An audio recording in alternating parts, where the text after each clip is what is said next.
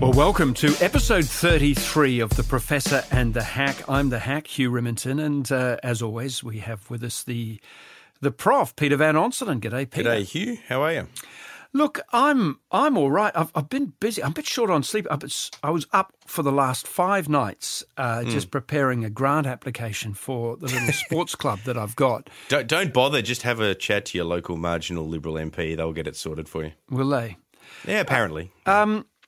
Is this a scandal? And don't let merit be an issue either, Hugh. I mean, you could run everything from a wealthy rowing club to a polo club in a Liberal seat. As long as you get the Liberal member on side, they can have a lazy chat on the side to the PMO, to the federal director of the party. They can chat to the sports minister and just get the whole thing sorted for you. Those applications can be quite painful. Far too cynical. I've heard the Prime Minister on the subject. No rules were broken, and it's all about letting the girls get changed without having to go around the back of the sheds. Just not the girls that want to get changed, not around the back of the shed, in worthy applicants that were shafted because of their decision to only do this, by and large, in marginal seats to their political favour. I mean, the Prime Minister's worried. He tries to make this agenda thing. He's worried about women needing change rooms. I'd love to know what percentage fall into that category, by the way, because I haven't seen an actual example of that. But even if they all do, what about the worthy applications for something similar, which got tossed in the bin because of political considerations? One does wonder about the Mossman Rowing Club, which sits there on the spit at the sort of entrance to Middle Harbour in one of the wealthiest places, not in Sydney, one of the wealthiest places in the world, which got $500,000.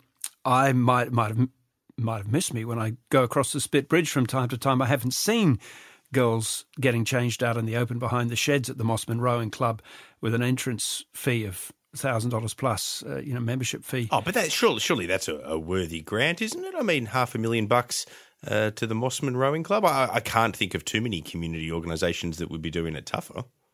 One of the interesting things about this, because we can sort of mock all day long on this, and in fact, one of the things about this entire rort is that we can mock all day long on this. It's such a free and open field for anyone who's cynical about the political process to just have at this, which is why I guess it's just hanging around like a bad smell, is that the Mossman Rowing Club is in the seat of Warringah, which of course is Tony Abbott's seat.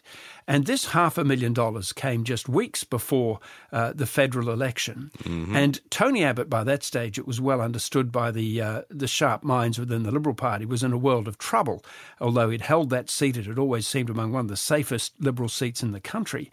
And of course, events were to prove that he was tossed out by Zali Steggall, the independent.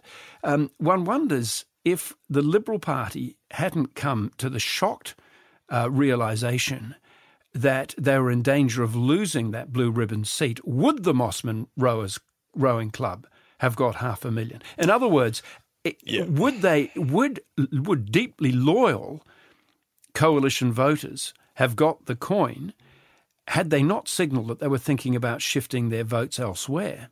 I suspect not, and that's the whole reason why the Auditor General is so critical of the way that this sports grants process played out, because those sort of political decision-making criteria, or the way that they shift the criteria, actually is so unreasonable in a policy sense and so random for the constituents who actually just may or may not need extra facilities. Can I just say this though, Hugh? Like, we have been mocking it, and we've started this podcast, with a bit of a level of irony about all of this.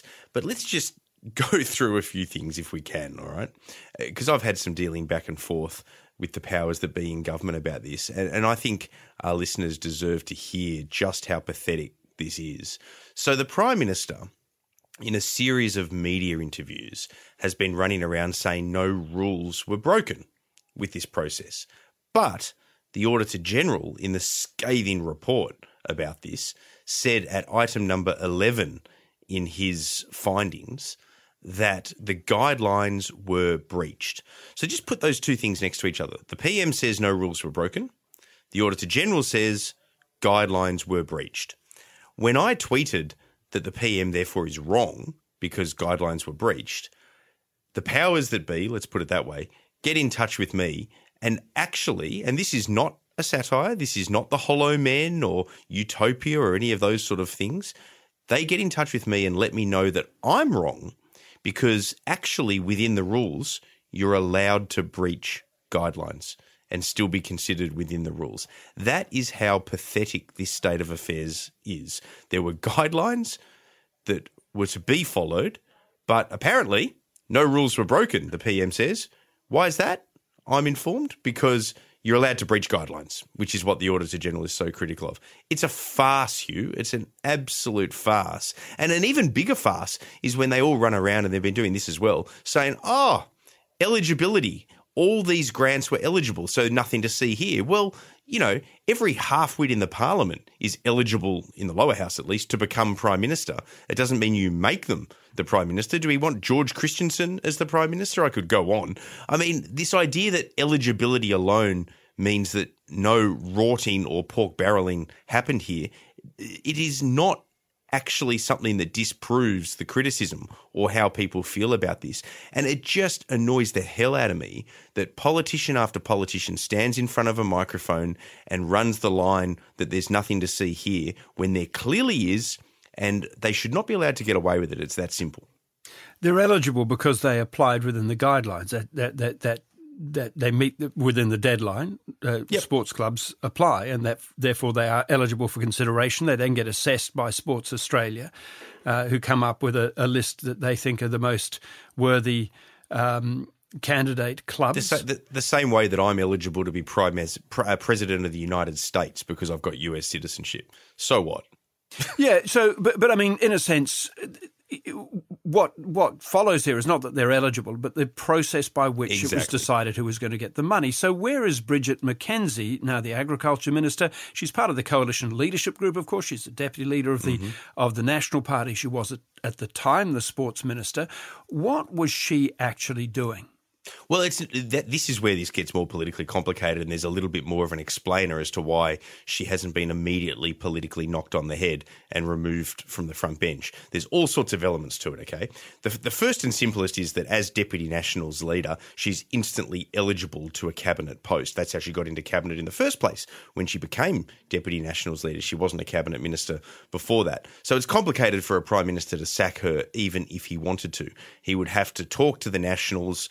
Technically, the Deputy Prime Minister and Nationals Leader might be able to push back on that. It's a difficult thing for a Deputy Leader of the Nationals to just be easily sacked for wrongdoing by a Liberal Party Prime Minister. So there is that element to it. Well, Malcolm Turnbull found what the cost was when he decided to reach in and give Barnaby Joyce a belting.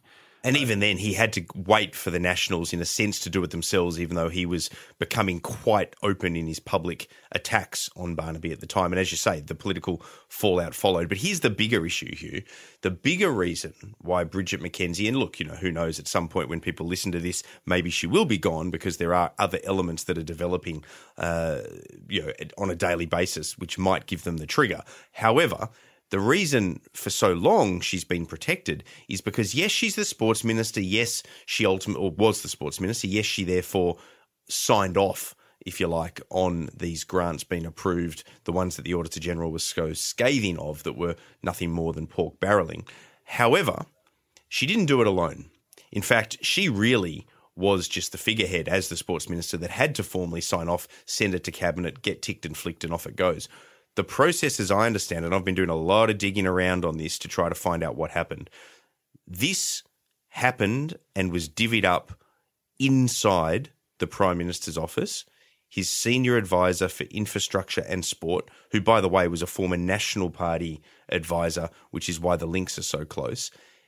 This particular gentleman, with others, as I understand it, inside the PMO, sat down with the carve-up in conjunction with party strategists ahead of a campaign, which was going to be a difficult one, made political decisions around which seats mattered and where they should shove money. Yes, they, of course, also allocated it in other ways because they didn't want it to be too brazen, but it was in the end brazen enough that the Auditor General saw the inconsistencies and the inappropriateness. Having been alerted to it by the Labor Party. Absolutely. Dreyfus. And then they passed it on, essentially, to Bridget McKenzie as a junior minister at the time to say, here you go, this is what needs to happen, get it done. Now, this process tells us a lot about how high up this goes. And it actually reminds me, and we'll see if it plays out the same way, because I don't think it will play out the same way because of how politics has changed since then. But it reminds me of what happened during a whole series of early electoral entitlements abuses in the Howard era, shortly after he became Prime Minister. He lost a brace of ministers, and what ended up happening is it turned out that there were links into what the PMO did and didn't know at the time. And John Howard lost his then Chief of Staff over this. It was Graham Morris. That was before Arthur Sinodinos took over and became a long-term Chief of Staff. And he lost it. They lost him because he knew some elements of what was going on. And to cauterise the wound inside the PMO, Graham Morris fell on his sword. He talked to me about that for the biography that I did on John Howard. This is reminiscent of that. So we'll see if heads roll inside the PMO. But one of the reasons that they're not just instantly cutting off Bridget McKenzie's political head on this is because she would become a scapegoat, and then it could actually start to follow further and further after that were they to do that, because this goes right inside the PMO. Another difficulty is that there's a gender issue here. There's a dire shortage of women in senior positions in the cabinet ranks. So something blows up with them. The first thing you do is you, figuratively speaking, take the woman closest to the big stink out the back and push her under a bus. That would be how it would be perceived in some quarters, and they've got a vulnerability on that point, presumably, which would play into their thinking. Exactly right. Exactly right. So you said that there are other elements emerging with in relation to Bridget McKenzie. Obviously, one of them is this revelation that she gave money to a shooting club without disclosing that she was a member of that club. Is this what you're talking about? Is it getting, exactly, as you get more and more into the weeds and the detail, does it look more and more kind of dirty and self-serving? Well, the reason that she would ultimately go would be to be a scapegoat to try to ensure that they could, cauterise the wound. Whether they can do that without it seeping into the PMO is a whole other matter. But were they to try to do that, they need some sort of trigger, and perhaps that undisclosed membership of that shooting club that was revealed by the Fairfax papers or the Channel 9 papers is the way that is achieved. If not, there would need to be another trigger. But they would need to line their ducks up behind the scenes to just try and make sure that if they politically execute Bridget McKenzie, that there's not going to be a whole series of leaks and blowback that will ultimately reveal that it can't end with the Sports Minister, because, Hugh, it shouldn't end with the Sports Minister. She was the front-facing politician who took this to Cabinet, very true. But the Prime Minister's office, in conjunction with the Federal Secretariat of the Liberal Party, made these calls, and the Sports Minister simply, as the responsible minister, then ticked and flicked it. And that's the reason that this goes a hell of a lot deeper than just Bridget McKenzie making some dumb decisions politically that the Auditor-General called out. I mean, she's not senior enough, quite frankly, even though she is Deputy Nationals Leader, to make these decisions. It intuitively, apart from what I've actually been able to find out. Oh, exactly. I mean, then I think she'd become deputy, but she was essentially a very green politician. She still is in many ways, but she's not. These are strategic decisions that get made by leadership officers as well as campaign leaders, because they're so highly targeted into which seats matter and so on. And that is exactly why she wasn't just randomly doing this thinking, oh, this will be a good idea, I'll lend my 2 cents worth to the campaign by favouring a few marginal seats. It goes a hell of a lot deeper than that. And people would know that intuitively, but I know that based on the sources I've spoken to who have told me about that. Whether we can find a paper trail ultimately to prove it, that will be interesting. We will see. I thought Liz Ellis, one of the great Australian sports women, netball champion on the project, was dead right on this, because she's closely connected into that sense of regional Australia sports clubs run by volunteers, working hard. They're short on cash. They've got no fundraising. They can't charge big membership fees, unlike the Mossman Rowing Club. And these sorts of sums of money really matter, and they think they're being part of a fair process. At least they'll have a fair shake at it, and then discovering that it really all depends on whether votes can be shifted or protected. I think her passionate engagement with that issue on the project really brings she was great, home. Wasn't she? Yeah, I agree. And it brings home to how this hurts personally people who think and want to believe that they live in a country which at some fundamental level has fairness and a fair go as being a core value, and realising how deeply it is a corrupted political process is the kind of reason why I think perhaps this one is sticking around longer than some of these other scandals. I mean, let's not forget that they gave over $400 million, Turnbull gave over $400 million to the Great Barrier Reef Foundation that hadn't even asked for it. I know. So, well, yeah, and we should say that this situation is not a Robinson Crusoe affair. Both sides of politics have done it. I mean, the original terminology of the sports rorts as a concept was, of course, Ros Kelly during the Keating years. But, what annoys me... But and Ros Kelly was forced to quit. Exactly. And what annoys me now is it looks like they just dig in these days and hope that we all move on. I mean, let me put it this way, Hugh. Tell me if you're getting the nod or not. Are we able to beep expletives in this podcast? I mean, is that the way this works? Yeah, we can beep an expletive because let me just have at it.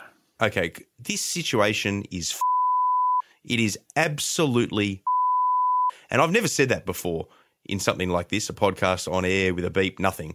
But it is so that I'm just beside myself sick of it.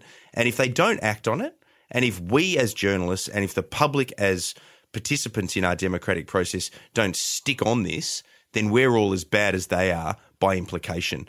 She has to go, and we need further investigation into who inside the PM's office, who else through the political process was part of this dodgy rort, which was pork barreling ahead of an election.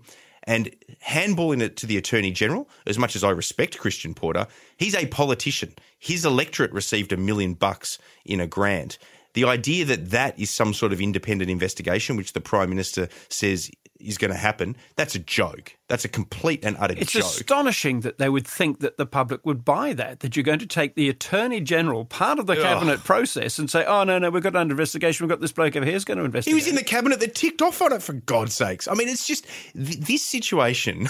I mean, we have various iterations of this in politics.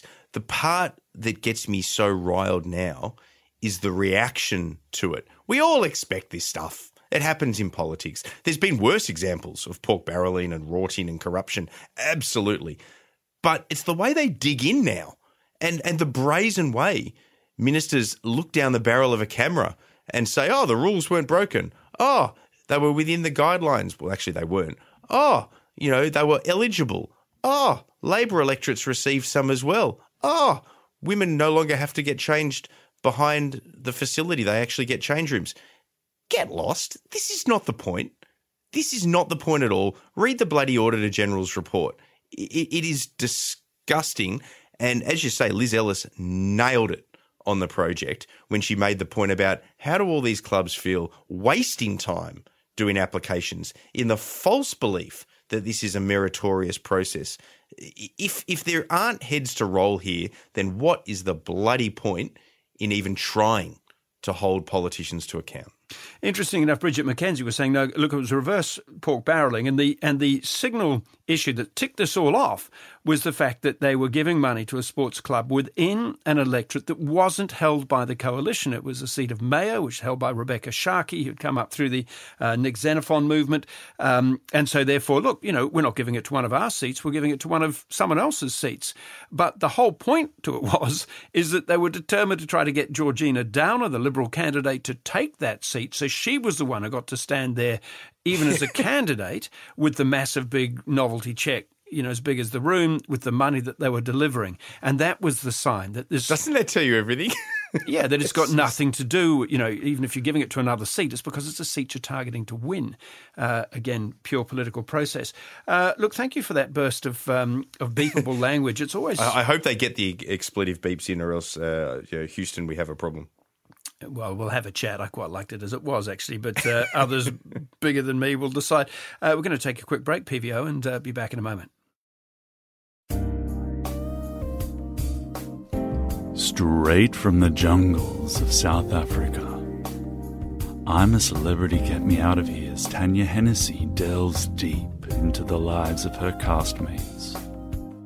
Nights are long in the jungle, and what better way to pass the time than to reveal your innermost feelings?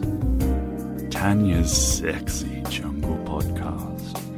Find it on the 10 Speaks page on 10play or wherever you listen to your potties.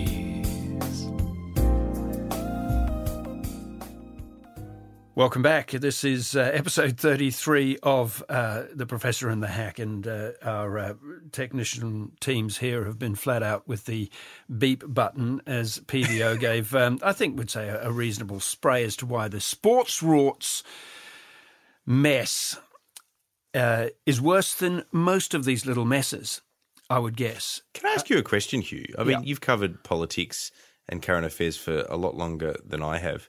How do you keep your sanity? Are you asking for a friend, PVO? It's just, does anything change? I mean, it feels worse. I used to read it as a political scientist / historian, I suppose, but now I'm, in the thick of it as a journalist and commentator.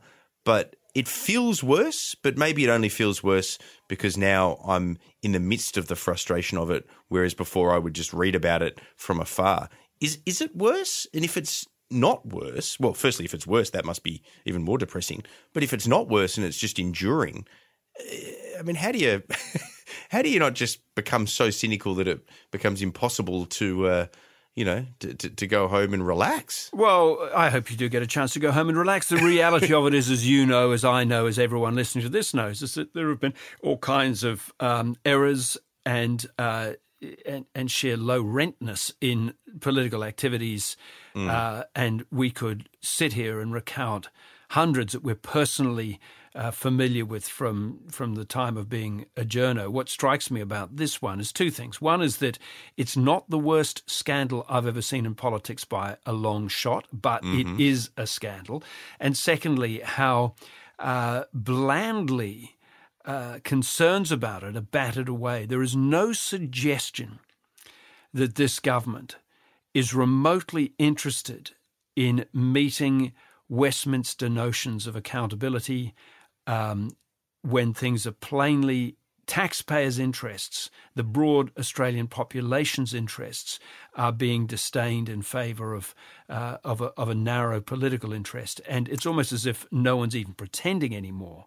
Yeah. And I think that is something where there used to be, at the very least, a pretense of trying to live up to certain standards. And on occasions, with great regret, a prime minister might have to just dispatch off the field someone who's done the wrong thing. And, of course, the famous examples were Hawke dispatching his great friend Mick Young for not declaring the Paddington bear that he had brought back on a trip from London, a teddy bear that apparently had some customs duties he hadn't declared on it. It was a matter of a few dollars, and he was kicked out of cabinet. And he wasn't like some sort of factional enemy that Hawke wanted to use an excuse to get rid of. He was a very great friend, but he saw a wider need to show and display integrity in office. And so Mick Young fell.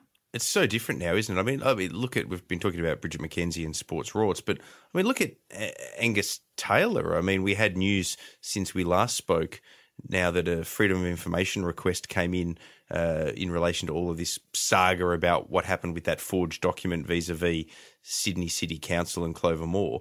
And you know who signed off on the rejection of that FOI application? Surprising. One of Angus Taylor's senior advisors in his political office. I mean, is that theatre of the absurd, or is that theatre of the absurd?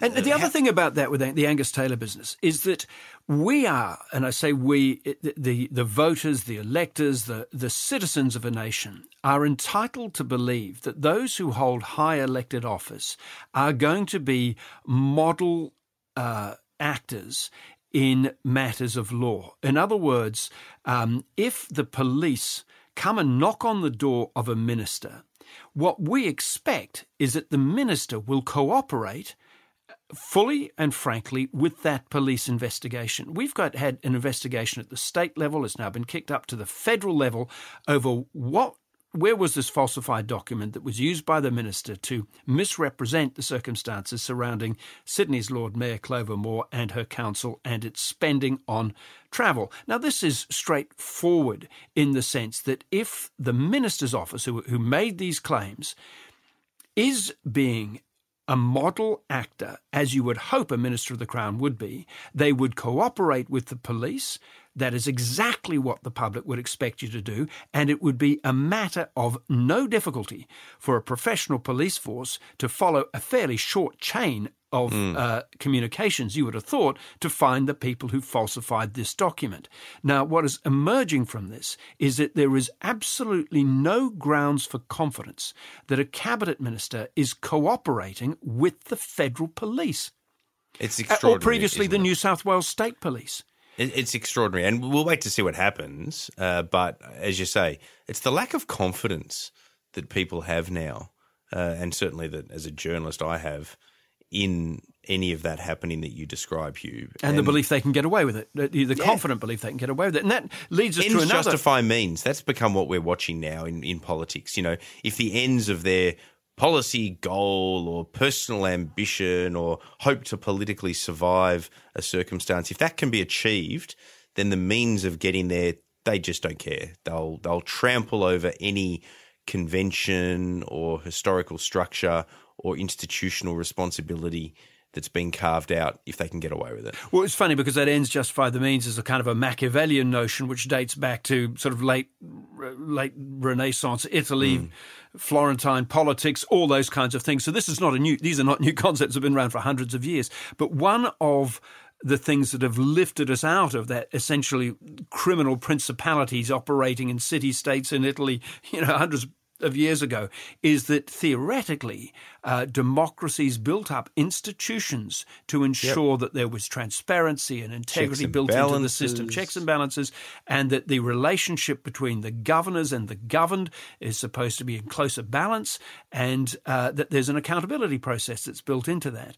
So the fact that the end justifies the means, go back to Homer, go back as long as you like, and plainly people acted in all kinds of appalling ways, but our institutions and the people who lead them, we are led to believe are supposed to be better than that, and that's what we're not seeing evidence of. Yeah, look, we've become a version of an elected dictatorship now. Yes, we get a say when we vote once every 3 years, unless, of course, they don't have the courage to do something in the parliament, and then they'll give us a plebiscite like they did on same-sex marriage, only when they're too gutless to actually fulfil their institutional responsibility. But beyond that, elected dictatorship is really what modern representative democracy in some respects have become. And then when it comes to that elected dictatorship where once every 3 years we get to have a say, sports, rorts, you name it, we see all the institutional levers that they pull against convention and against good practice before it to try to influence that outcome. Against which background we look to the United States and we see the impeachment trial process is now... Well, that makes me feel better about Australia. Yeah. Whether I'm looking at Brexit or whether I'm looking at Donald Trump, I can look back at our system as moribund as I think it is and go, oh, well, it's a lesser of evils. But it's of a piece, isn't it? Because what we've got there, Tony Abbott gave a speech in the United States in which he made a case for Donald Trump, basically saying that he's a man whose personal integrity he may have some problems with, but his political integrity, says Abbott, is sound because he does the things that he's promised to do. The irony of that. So, So then you look at this impeachment process because it comes down to institutional mechanisms. Do they still actually have any leverage? Do they mean anything? Because the Democrats, and there is a political process here, the Democrats who control the House have come up with these articles of impeachment through a process of inquiry in which they believe that they have grounds that to accuse the president of having breached the law on two important grounds and therefore should be impeached. It then goes up to the Senate, which requires a 2/3 majority to essentially get to the threshold where they can sack the president.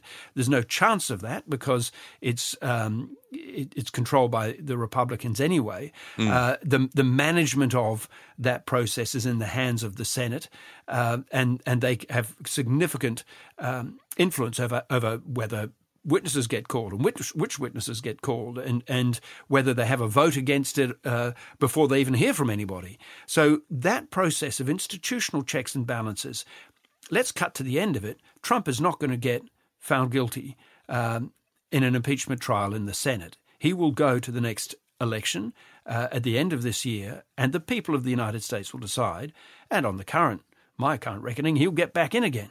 And I wonder whether, and that can be good for democracy, in a certain way. I believe in voters ultimately getting to choose that. But the institutional checks and balances, whether we're talking about something like the disdain that's been shown by this Prime Minister to an Auditor General's report, or the process that we're seeing in the impeachment process in the United States, none of it seems to count for anything anymore. And that's one of the things that does seem to have changed. I mean, we've had moments in time where past leaders in all these different countries have tried to do versions of what you see with Trump or what you see in a much lower level sense playing out here around sports rorts. But the difference is that they only get away with it for so long, whereas you get – and eventually the institutions and the system catches up with them. It's one of the reasons why I've always been such a fanboy of democracy and including in that the American system at different points in time, not just the Westminster one. But – that does feel like it's changing, and it's an ongoing debate. It's a to-be-continued movie at this point, but we'll see, won't we? Because it does seem like what you're saying is how it is going to play out, that the getting away with it institutionally because of a lack of checks and balances in the process, despite them theoretically being there, is the most likely outcome. And as you say, politically then, that result and that obfuscation being given the green light or being ticked off on by the voters come polling day, not necessarily directly ticked off on, but indirectly by re-electing a president despite all of what has gone on before. So democracy is, you heard it here first, the beat button getting a workout. PVO, great to chat as always. Good chatting, Hugh. Well, depressing, but good.